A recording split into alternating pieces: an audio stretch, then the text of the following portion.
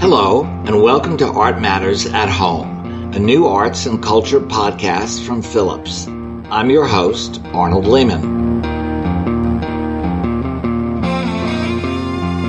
After a half century in the art world, mostly as a museum director in Baltimore and Brooklyn, and 5 years at Philips as senior advisor, which means someone who is old, knows a lot of people, and isn't shy about voicing opinions, hosting an interview series like this seems like a perfect fit for me. So for each episode, like today's, I'll be at my desk having a socially distanced, at-home conversation with friends from around the world. Artists, dealers, museum directors and curators, collectors and critics, to learn from them how and what they are doing and what is on their minds today and for tomorrow. So let's get started with our conversation with my friend, artist, and graffiti legend, Lee Quiñones.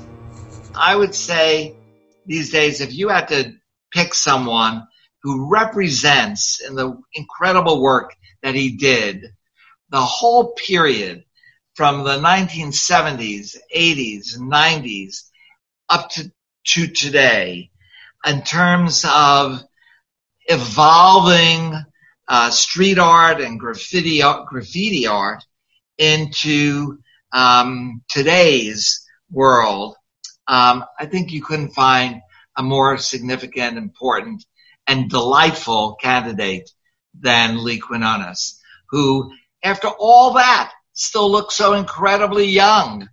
And I think he's still doing that by climbing up the sides of outdoor staircases and spray painting the 8th floor of buildings that you can't even get near. Are you still doing that, Lee? Not quite. I am the world's oldest teenager. So. Oh, that's good. That's good. I wish I could claim that. No, it's almost much better to be considered a teenager than an adolescent. Right. Right. Teenager, I think, has the sense of being active, energetic, the hell with the world around us, invincible. An adolescent, which sometimes I'm called, is not quite as good. But so as a teenager, tell me what you're up to. What's going on right now? Wow. Well, thank you very much, first and foremost, for having me. I'm very honored to be here having a good chat and yak with you, as I call it. Well, it's my pleasure. Absolutely. Yes. Honored to be here. I'm having a lot of fun. I have a lot of wheels turning everywhere, especially in my studio. And I have a makeshift studio here in Michigan. Every time I visit here, my mother-in-law's house is rather vast. Compared to New York standards. I have a small studio downstairs in the basement where I set up shop and I bring smaller works, drawings. So I'm working on a couple of those and also writing my book. Every now and then when in between the kids and cooking and going out to shop for food, I'm, just jotting a few words, a few memories. Doing that and just, having meetings on the phone with people for ongoing projects or upcoming projects in the near future. And, quite a number of things. They'll come to me if they go. That, I have to say, that sounds like you're very busy and, having, kids around that, you're responsible for a good part of the day. Takes a lot of energy. So I'm glad you're a teenager. Let me ask a question, because you're doing your book, which is a kind of a memoir. It is a memoir of your life and your career. Something I can't wait to read, because there must be so many stories that have never come to light.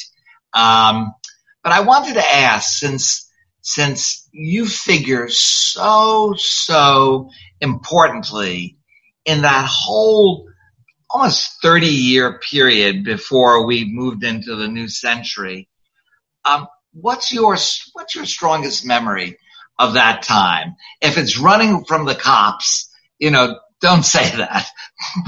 But I mean, you had a hand in that movement, which at the time many people considered vandalism, and today is considered so important as an evolutionary style, both in and of itself, but where it's gone today. But I'd love to know, what are your strongest memories from that period?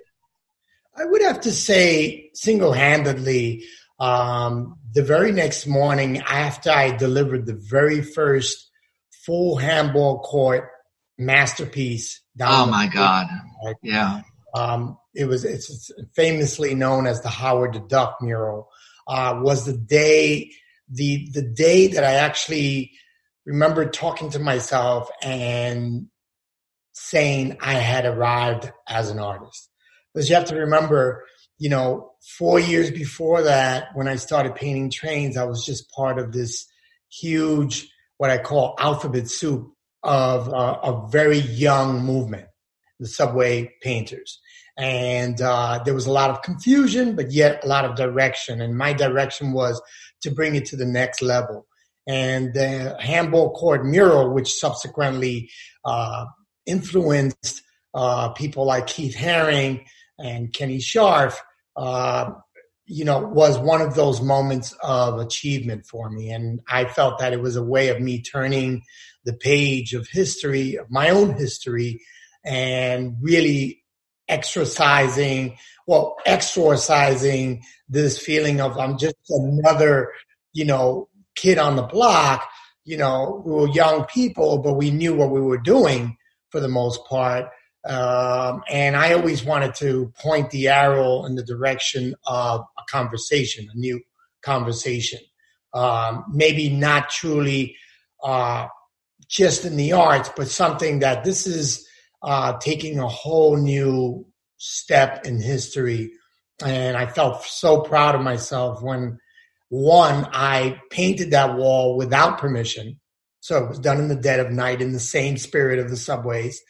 But as I said, running from the police. It kept me in good shape. In fact, I had a sprint race with my son, my 12-year-old son, earlier today. He beat me once and I beat him once. So that's pretty good. Lee, what year? Tell me what year. I know the court, of course. It's one of the most famous single works of art produced in that whole period. It was 1980, 79? 1978. 1978. So even earlier than I remembered. Wow. And it was, that wall was single-handedly responsible for bringing what I would say a few forces together out of the woodwork to create the first international graffiti exposition in Rome, Italy, the very next year in 1979. So that's a very pivotal, important part of my achievements, and I'll never forget it. It's like yesterday. Wow. So tell me what happened to that handball court ultimately. Well, the wall is still there. The wall was highly respected for a good number of years, almost over a decade and a half. It was still there. Very well respected within the graffiti community, and the Board of Ed just were very happy to have it, to host it. Then eventually when I stopped, visiting the wall every couple of years just to retouch it up and kind of like, paint in the faded colors, because it was always what I call sunny side up. The sun was always on it. So it destroyed a lot of the reds and oranges. So I had to always go back and re-trigger the mural. Then it just faded away into obscurity. And so the wall is still there. And funny enough, Martin Wong, the painter, very dear friend of ours, as you know, wanted to ingeniously acquire the wall from the Board of Ed in the city of New York.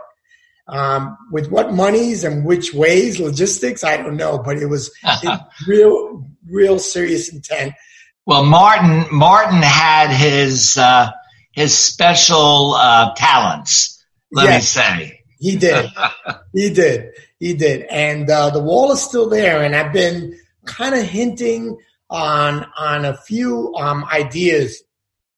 Not for any commemorative year, even though 1978. I mean, I'm not doing the math in front right now, but I'm not really concerned about a commemorative year, but I'm really concerned about recreating the mural again, revolving with a block party revolving around it with world-renowned DJs to help raise money for the Henry Street Settlement, which is right up the block. Oh, I know. They're extremely excited about that. So sounds like a great idea to me. And it's only a couple of years, if I'm figuring correctly, 78, 88, 98, 108. Oh, my God. Yeah. 18. So you're looking at closing in on 45 years of that being there.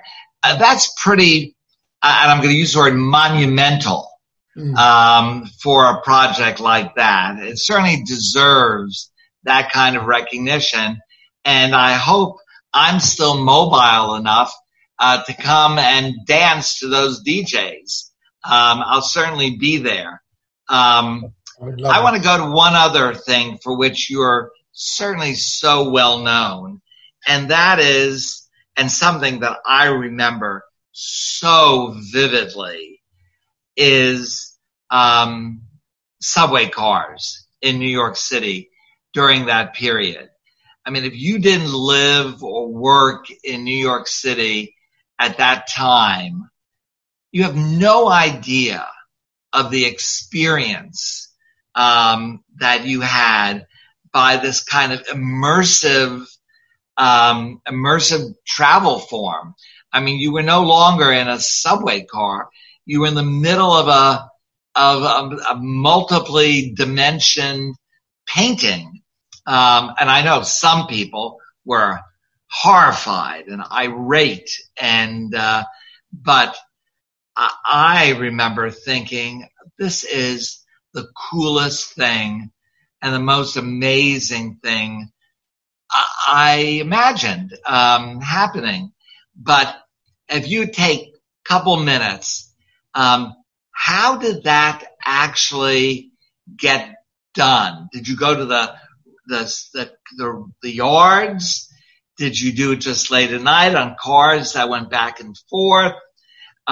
Speaking of avoiding the cops, I can't imagine what kind of episodes that probably brought on.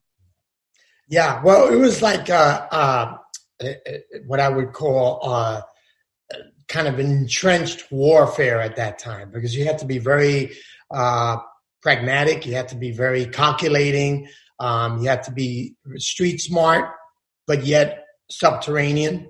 So it was an interesting environment, because the trains pretty much at night became a whole other theater for people that were going out for the nightlife of New York. And for the most part, a lot of them were very desolate.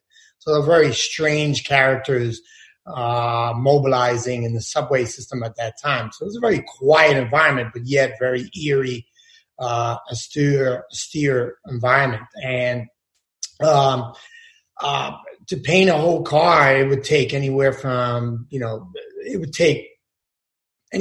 6 to 12 hours. And sometimes if it was a really detailed, very complicated piece, composing it within a weekend's time, a whole weekend when the train is parked in the yards, was the norm. But I mean, they told in a way, if we're bringing it up to the present, it's like so many of those elaborate tattoos that people that go around their whole bodies that tell a story, because those railroad cars weren't haphazardly painted. They were telling a story. Oh yeah, it was a moving storyboard for sure. It was a sort of like watching a moving picture go by you. And what was really beautiful about, like, what I was really in love with, I mean, I'm sort of like the classic Mark Twain novel in the city, the Tom Sawyer and the Mississippi River. Right? With me, it was, or the boy and his dog, and the boy with his trains. And the trains, as they are inanimate objects that people just look at as objects of society, objects of capitalism, getting people and took for granted every day. Took for granted every day, and those things had a soul of their own. And it was a very magical time to really not only look within yourself as a young man painting and wanting to have a voice in a very loud city as New York is, where identities are totally lost and maybe even abstracted in some way. It was a way of reconstructing your life. And part of that for me was, while I was in those tunnels, those trains meant a lot to me. They were my carriers. They were my carrying pigeons. And they carried the message that I sort of rehearsed in my head or felt in my heart to actually, express on the side of those cars. Not in the fashion of the typical graffiti writer, where they're very much self-absorbed in the construction of their name. There's nothing wrong with that. It's a very important factor of the movement. But I wanted to have a storyboard for a different audience other than the graffiti writers, as we were calling ourselves, writers, because we were writing. I wanted to create a new conversation that, wow, this phenomenon is happening underneath our feet and sometimes right bluntly right in our faces. But there's a voice here that is yearning to show some kind of urgent message. And I felt that those trains in the yards, just, the sounds that they created, as compressors are running and electrical motors, it's just an incredible boiler room studio environment. Sounded like a symphony. Oh, sure. It sure definitely was a mechanical symphony, and out of, my love for trains. And I've always been in love with cranes, trains, and the pain of it all, So the subways were very special to me, and I respected them as such, because I felt that if I went into that environment and I respected that environment, and I was very disciplined, mind you, and at that time feeling invincible because of that the trains would return the favor. And they did. And the way I look at it, those trains they came alive, and they had a whole different kinetic energy to them, whole different presence. And when they moved, the caricatures, whatever he was painting came to life, including the letters. So it was really beautiful to see. I mean, I remember, I didn't mean to cut into what you were saying, but I remember standing on a platform and watching those trains come in or those trains leaving. And you really had a feeling of kind of a sort of cinemascope. You were seeing this long, incredibly wonderful, dynamic drawing just keep moving. And I just always thought it was miraculous. I was very much in the minority, as you know, but it was incredibly moving and a real document of that time and place. How old were you? When I first started painting trains, my first train that I painted, I was 14 years old, 1970. Where did your folks think you were? My folks knew, for the most part, in the very, very beginning, it was a little secretive thing that, people did amongst themselves in the neighborhood. I didn't graduate to the subway seeing that quick. It was that spring of 74 that I started on the streets, and I thought that in some miraculous way that the work was kind of like, you ground your teeth on the streets and you made one painting on a train and that was it. That was your end. That was the end of the discussion. You was from there on famous.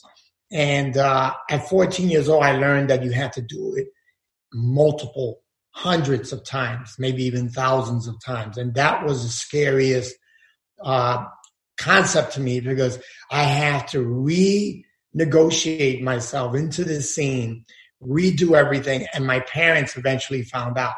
Now, one thing that I was kind of ballsy saying, and I can't even imagine my children saying this to me now. It's a different world back then, as you know, Arnold, right? I mean, the city was kind of like on the fringes of, just being totally bankrupt, morally bankrupt as well. I said to my mother in particular, who was my first, I must mention, she was my first supporting cast, because I told her, Mom, I promise you, I will do this much more if you try and stop me. So I need your blessings in return. And all she said to me was, just come back to me in one piece. I know you are smart and sharp about whatever you do, and I believe in you. Wow. And plus, you were born in the year of the rat. And rats are survivors. Well, I have to say, God bless your mom, because she knew you. She knew you. And that was the key. Last question about this, and then I want to come up to the present. Did you have who were your sidekicks, if that was the right word, at that time? I mean, who among this cast of at least hundreds, who was closest to you at that moment? Well, I was pretty much, at the very beginning, I was pretty much of a loner, because I was the only one out of my immediate neighborhood that actually ventured into the trains. Everyone in my neighborhood were kind of like recreational graffiti writers, where they did it for the moment. I wanted to follow suit and really follow in the steps of people like Cliff 159, a young gentleman from Harlem, and Blade, another gentleman from the North Bronx. And I wanted to paint in the fashion that they were. They just gave me the blueprints by witnessing their paintings time and time again. And I felt that my palette was that large, 50 feet by 8 feet high, and sometimes 100 feet by 8 feet high. So I was pretty much a loner for the first few years. I mean, the first year or so, but I quickly kind of tantalized the attention of a group of painters that came from interesting checkered backgrounds. And they were all older than I, and they went by the name of the Fabulous Five. And I thought that what a great name, the Fabulous Five. I'm painting on the number 5, IRT, Lexington Avenue. For some reason, that's my favorite number. But for some reason, the IRT number 5 felt like a friend in the tunnel, in the dark. If you could just picture walking into a tunnel and just seeing the bright 4 red headlights of a train that's parked in the bowels of that darkness, but you see the number 5. It's just like, it's a dream. It's like a nightmare and a dream. Wow. Good dream at all at once. And then you hear it's just alive. It's energetic. It's full of accomplishment. It's full of achievements in the future. And I felt, wow, the Fabulous Five. It just sounds so great. Now, these guys came, funny enough, ironically, they all came from the 5 boroughs. So they, from the Bronx, one's from Manhattan, myself. Slade from Brooklyn, Doc from Staten Island. Like it was just like a perfect mending, a quintet, a really crazy, out of their mind guys, all ex-gang members except for Slade and myself, real gangs from the streets of New York in the 60s and 70s, early 70s, but they were painters. And I just felt to this day, we're a band of brothers. We're still in touch with each other. They're still as crazy as ever. And they're very much amazed that I kept the torch burning. Because just a few years after we stopped painting as a group, I kept painting. And that was a very lonely time because I had acquired this friendship and this camaraderie, like this group of guys. I thought we were going to paint for the rest of our lives because really, aside from thinking that the Vietnam War was a passage or rites of passage for a young man, and that everyone that was male had to go through a process called the Vietnam War. That's how riveting that was to me. I thought that we, or at least I, would be painting on subways for the rest of my life. That's teenage life for you.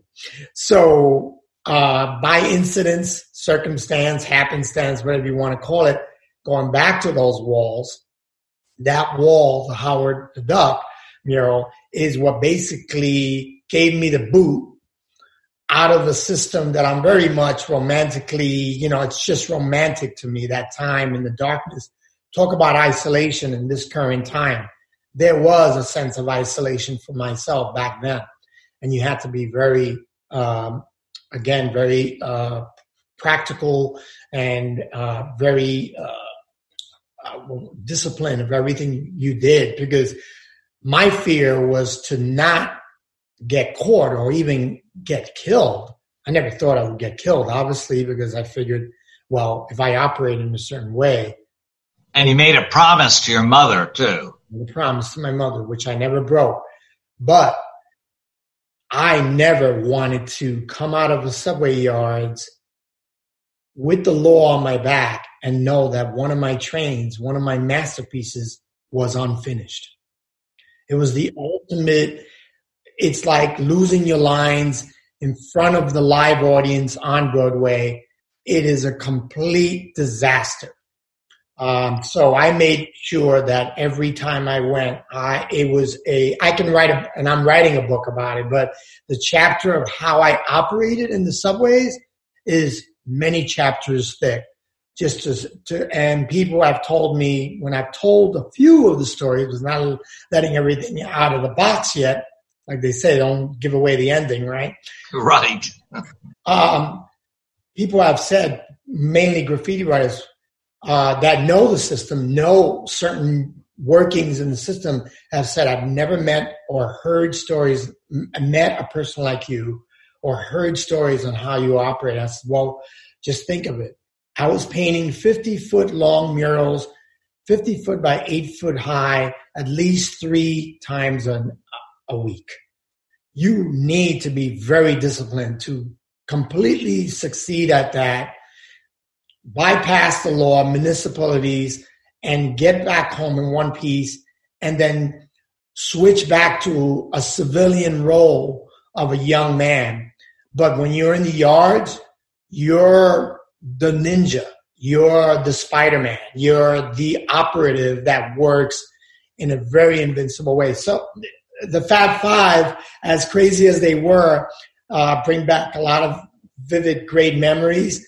But we had a great run. Funny enough, the Beatles were called the Fab Five before they were the Four, right? But we have great stories together. And when I ended on the trains again on my own, and then exhibiting in major galleries, it was a turning point for me that, okay, the walls had been done, but what am I doing here? Why is it that this is still sincere and dear to me when I have this open palette of the world and a whole new audience and a whole new conversation? So. Well, I have to say, I've been eager to read your book, but I think you've now got a couple of thousand people who are watching this, equally engaged in this. So you have to get back to business, and in addition to working on the paintings, Lee, you have to get back to that book, because I think this is also the right time and place to have that book come out, because that period of time becoming more and more important, and I can't wait for it. And I'm really grateful. I'm just so just wrapped by your stories, and you know how much I've been an advocate for artists of that period. So this has been great. I can't thank you enough, and we'll have to figure out a way how to announce this, the arrival of this book, so everyone who's tuned in to watch this episode will be online to buy it. Lee, thank you. Take care. Go to work, and I really appreciate it.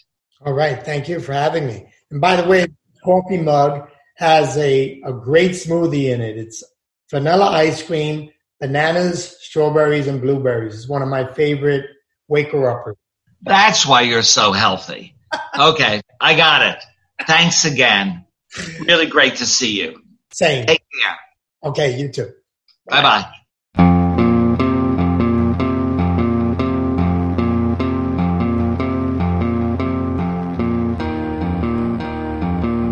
That was my friend, artist Lee Quiñones.